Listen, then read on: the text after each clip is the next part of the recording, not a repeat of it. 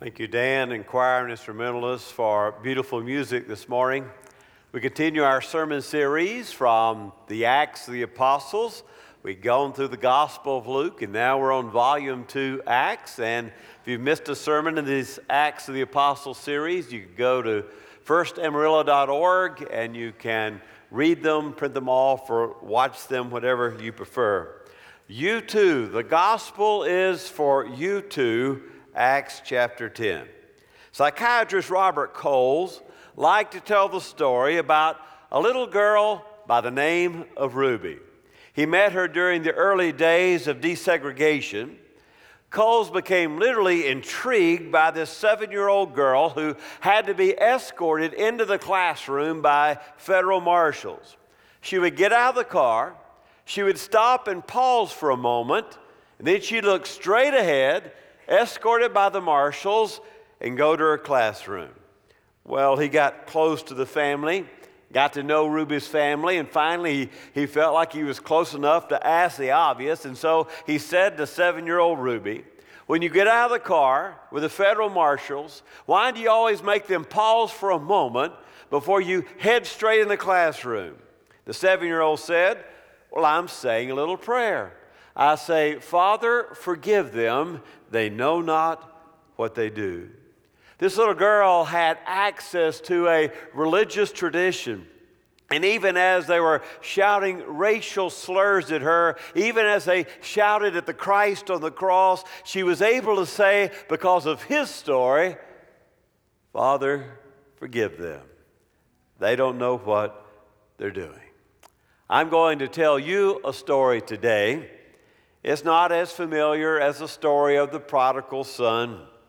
It's not often repeated in Sunday school like the story of Zacchaeus, the little man who goes up into the tree. And while we all can quote the story of the woman caught in adultery and Jesus saying, "Let he who is out without sin cast the first stone," I dare say you probably can't quote lines from this story, but it's an important story. The first point is this. It's a story against prejudice. It's a story against prejudice. When C.S. Lewis was 6 or 7 years of age, he went to his father and announced out loud, "Daddy, I fear I have a prejudice against the French." "Well, why?" his father asked, not unreasonably. "Why do you have a prejudice against the French?" To which C.S. Lewis replied at age 6 or 7, "If I knew that, it wouldn't be a prejudice now, would it?" He's quite right, of course. Prejudice means to judge before you have the facts, to prejudge. And so what little C.S. Lewis was saying is our prejudices are not based upon facts. We really don't understand them. They're just inward feelings we have against another person or another people. Well, the Jews and the Gentile had that sort of double prejudice going in the day of Peter. Now, Jews would tell a lot of wicked things, true or not, about the Gentiles, and they would give reasons why they couldn't go into a Gentile house, like that Gentile menfolk would make the womenfolk have abortions, and the fetuses were buried under the boards of the home, so you didn't want to go into an unclean home of a Gentile. And the Gentiles returned the favor, and they would say some very harsh things against the Jews, like, well, they were arrogant because they wouldn't eat the cheapest meat available, which is usually pork in most cultures. And since they wouldn't eat pork, they were arrogant. And they were arrogant because they always demanded to have one day off a week from work. And they wouldn't go to the festivities that were celebrate the pagan temple. And they wouldn't participate in the great athletic games because they were dedicated to the emperors as gods. And so they said all these things about the Jews, and there was the anger there. And in fact, they said that the Jews were stealing from their pagan temples because the Jews didn't believe that those gods were the real, true one God. Well, you feel the atmosphere. The Jews have aught against the Gentiles have aught against the Jews, and in Acts 10, Peter has to lose his prejudice against the Gentiles. Now turn back to Acts chapter 1, verse 8. You remember this was our theme passage for the whole Acts of the Apostles.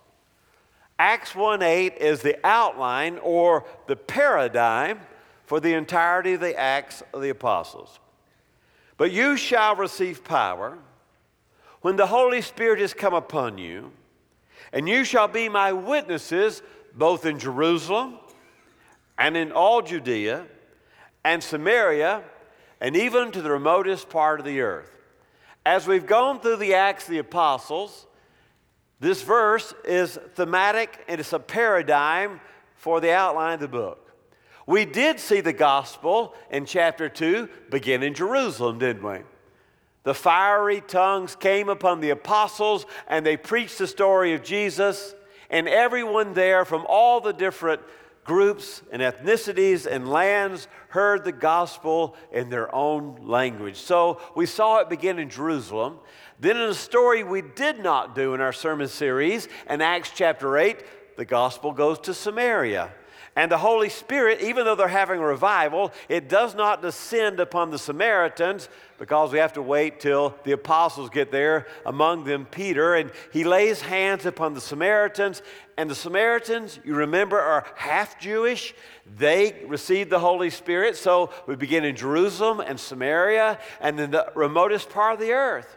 We did do a sermon on the other story in Acts 8 where there is an Ethiopian eunuch, the treasurer of Queen Candace, who is reading the prophet Isaiah, and Philip explains to him that the suffering servant of Isaiah, that the real Lamb of God is Jesus. He sees a pool of water and says, hey, look here, I want to get baptized right now. And Philip says, if you believe in Jesus, you can be baptized. And Philip goes into the water, and the Ethiopian goes into the water and is baptized. So already we have seen the gospel go from Jerusalem to Samaria to the remotest part, but now we're getting to the very end. Because today is a Roman soldier. Could the gospel possibly be for a Roman soldier? A member of the occupational army that's holding God's people hostage in their own land? Well, now back to Acts chapter 10. Acts chapter 10. This is a despised Roman soldier. Perhaps this is the last group to hear the gospel is for you too. The place, the city is Caesarea. The time is somewhere in the middle of the first century. It was an ordinary day, or so it seemed, until it becomes life-changing for the main character, Cornelius. Cornelius was a Roman soldier. That makes us think immediately that he was a villain. He was a bad guy. In fact, he was not only a soldier, he was a captain. He was over 100 men. Now, there in Caesarea, there was a fresh water supply, and they had archers who guarded the fresh water supply. An enemy would come in and cut off the water. You cut off the army. And so, scholars think that most likely that Cornelius was in charge of 100 archers who stood guard over the fresh water supply so no army could take over the water to take over the city. Now, Caesarea is on the shores of the Mediterranean, about 65 miles northwest of Jerusalem. You hear the name Caesarea, you hear that? Caesar Augustus. It was renamed by Herod the Great, the one who killed all the infants at the time of the birth of Jesus, to honor Caesar Augustus, the adopted heir of Julius Caesar. It became a Roman capital for the province of Judea. So it's an important place, Caesarea. But Cornelius, the Roman soldier, is a good guy. He's someone with a sincere and pure heart. He saw that paganism of the Romans was bankrupt. It had nothing to offer him. And so, oddly enough, this Roman soldier, Cornelius, began to long for the God of the Jews. In fact, he prayed to the God of the Jews. He gave offerings and alms to the God of the Jews. He was devout in every way he knew. He knew that his Roman gods were not the real God. He was worshiping the God who had created, the God who gave the commandments. And though he wasn't a Jew, even the Jews liked Cornelius. He was respected by the Jewish people in Caesarea. He didn't know a lot about God, but he knew he wanted to know more. He was the Gentile that stretched out his arms and he longed for the other shore, a true religion, worshiping Yahweh, the God of Israel. Unfortunately, the Jews had taken their election or their choice by God as a point of privilege and not to include other people. You remember when God blessed the one family of Abraham, his intention was through that family to bless all the nations of the earth. So much so that the psalmist and the prophets said that the Messiah would inherit all the nations. And the Lord's servant would be the light to all the nations, and all the nations would flow into the Lord's house to worship. That God would pour forth His Spirit on all humankind. But it was a tragedy. Israel twisted the doctrine of election into one of favoritism. They filled it with racial pride and hatred against the Gentiles, and they despised the Gentiles as dogs and developed traditions. Why, no Jew would ever go into the home of a Gentile, and certainly wouldn't invite a Gentile into his home. It would be absolutely unthinkable. And therefore, before the gospel in Acts can take the next step and make its way to the citizens of Rome, that prejudice, that distinction must be overcome. It's 3 o'clock in the afternoon. It's a time of prayer for the Jews. And suddenly Cornelius has a vision of the angel of God. The angel came to him, an unworthy Gentile, and in fact, the angel knew him by name. He called him Cornelius.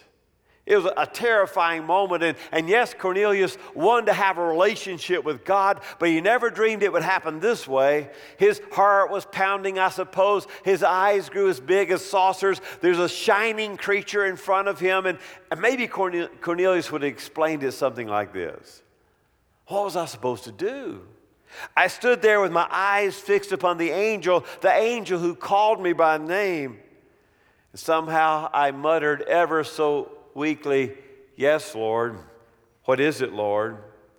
I've been praying to God a lot, just like you pray to God a lot, and I hoped that He would answer me, but I never dreamt that He would answer me like this. "Cornelius, your prayers and your alms have come up before the throne of God." They're a memorial before God. The Lord gave me some very specific instructions. Go to Joppa, go to the house of a man named Simon who's a leather worker. There I want you to ask for another man named Simon who also goes by the name of Peter. I didn't know who Peter was. I didn't know who Simon was either. I didn't know why the Lord wanted me to go to a city called Joppa, to the house of Simon, to find the other Simon called Peter, so he would come and preach some message to me and to my house.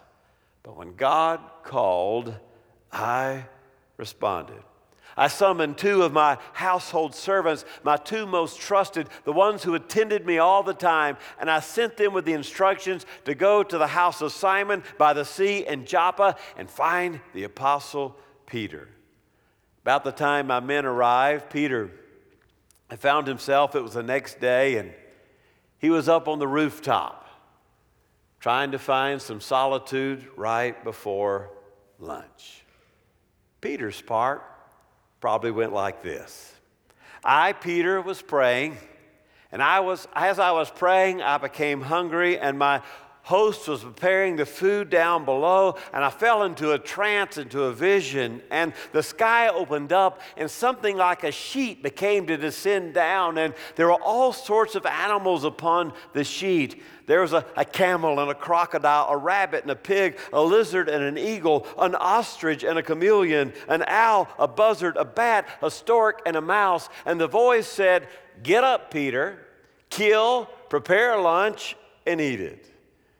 Now, if it wasn't bad enough that I had to see that zoo of the dirty dozen, it was that voice that I was now a Jew supposed to eat lunch from those animals. Lord, you know me.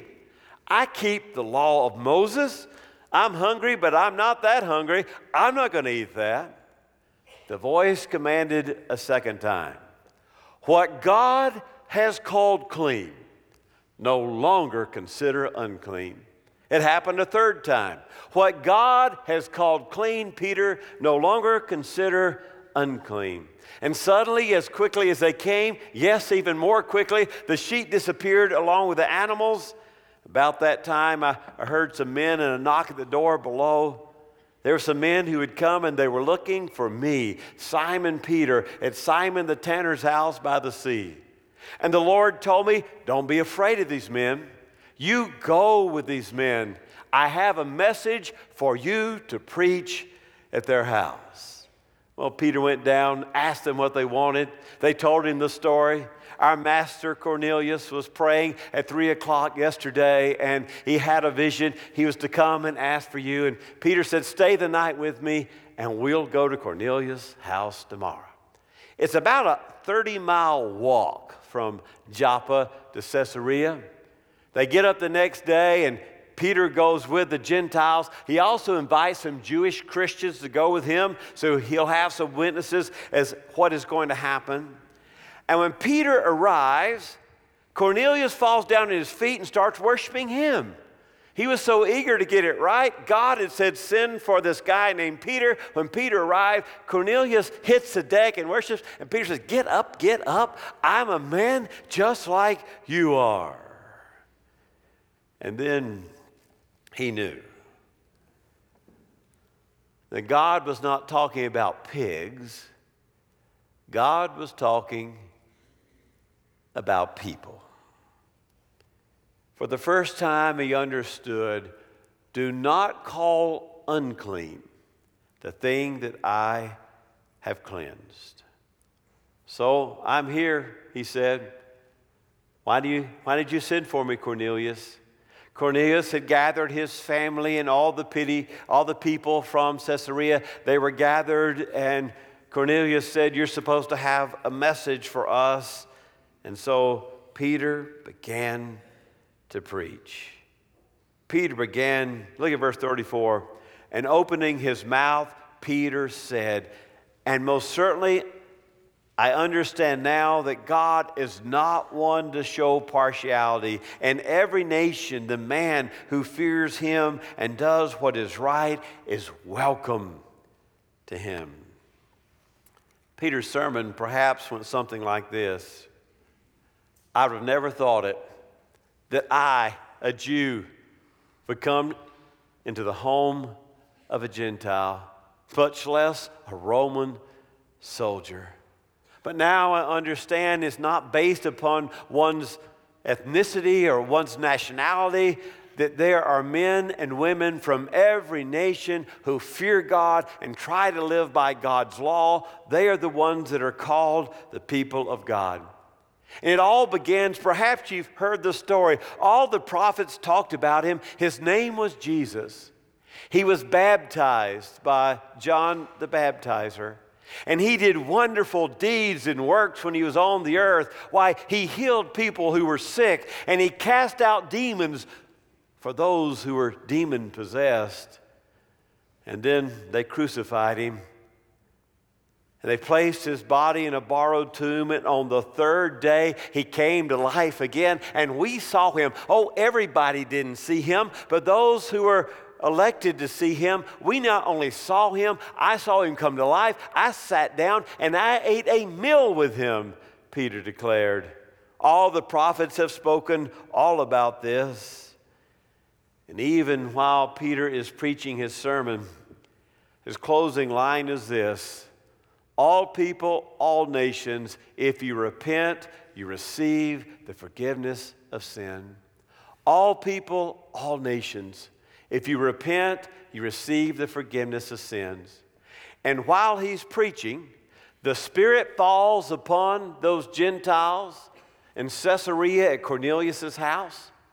And they start praising God, and he can tell the Holy Spirit has come into their hearts. And Peter says, well, they've been baptized by the Spirit. Who am I to keep them from water baptism? The Spirit has fallen upon them. I can't keep them from getting baptized now. And the Jews that had come with Peter from Joppa, they couldn't believe it, that the Spirit of God would fall upon the Gentiles and upon a Roman's house like Cornelius, and they were surprised. That was the first time Peter fully realized that the gospel is for you too, for everyone who will repent and call Jesus Lord. There's a second thing I want you to see, and that is, it is a message for repentance, not for tolerance. It is a message for repentance and not for tolerance. Now, some people have taken this story and gone completely the wrong direction with it. It's far too easy, given our Western minds and the culture in which we find ourselves with our own postmodern prejudices, to imagine this whole episode means that we get rid of all distinctions amongst people and everybody is just tolerant and accepting of the next group. There are a lot of pulpits where this story is read, and that's the end of the story, is that it doesn't matter, just like all animals are clean, then all people and all religions are okay, and it really doesn't matter which path you take, all of those paths lead to the same God. That's a total misreading of this story. Peter was not saying that Cornelius could stay just like he was. The whole point was that Cornelius was casting aside the pagan gods of Rome for the one and only true God, Yahweh of the Jews. No one in this story, the angel included, wanted Cornelius to stay where he was. Everybody in the story wanted Cornelius to hear Jesus preached and to repent for forgiveness and accept the lordship of Christ Jesus in his heart. There's not one shred, not one bit of the story that says all religions are the same and all lead to God. The whole reason that Cornelius was seeking and being faithful, and why the Jews liked Cornelius, was that he had cast aside the Roman gods. This story is not about God accepting Cornelius just as he is. He didn't. He started the story where Cornelius was, but then he had the gospel preached to Cornelius that he would repent and call Jesus Lord and devote himself as a Gentile to be included in part of the people of God. In fact, this story acts out repentance, forgiveness, baptism, and receiving the Spirit. In fact, the story is quite the opposite. It's not tolerance, but it's repentance. The story tells us that there is only one true God. There's only one redeeming story, and that story centers on the person of Jesus, the Jewish rabbi who was the only Son of God who died on the cross. The preaching is that there's redemption in his death and redemption in his glorious resurrection on the third day, and that Peter had seen him alive, and this was the story, the one story to be told for all people everywhere. The story does tell us we're all in the same boat. The story does tell us that Jesus is available to all people. It does not tell us that God is tolerant of our misplaced priorities and the idols we create ourselves in worship. The call is to repent, for the gospel is for you too. I don't know where you are this morning. Maybe there's a prejudice in your own life that you need to hear the words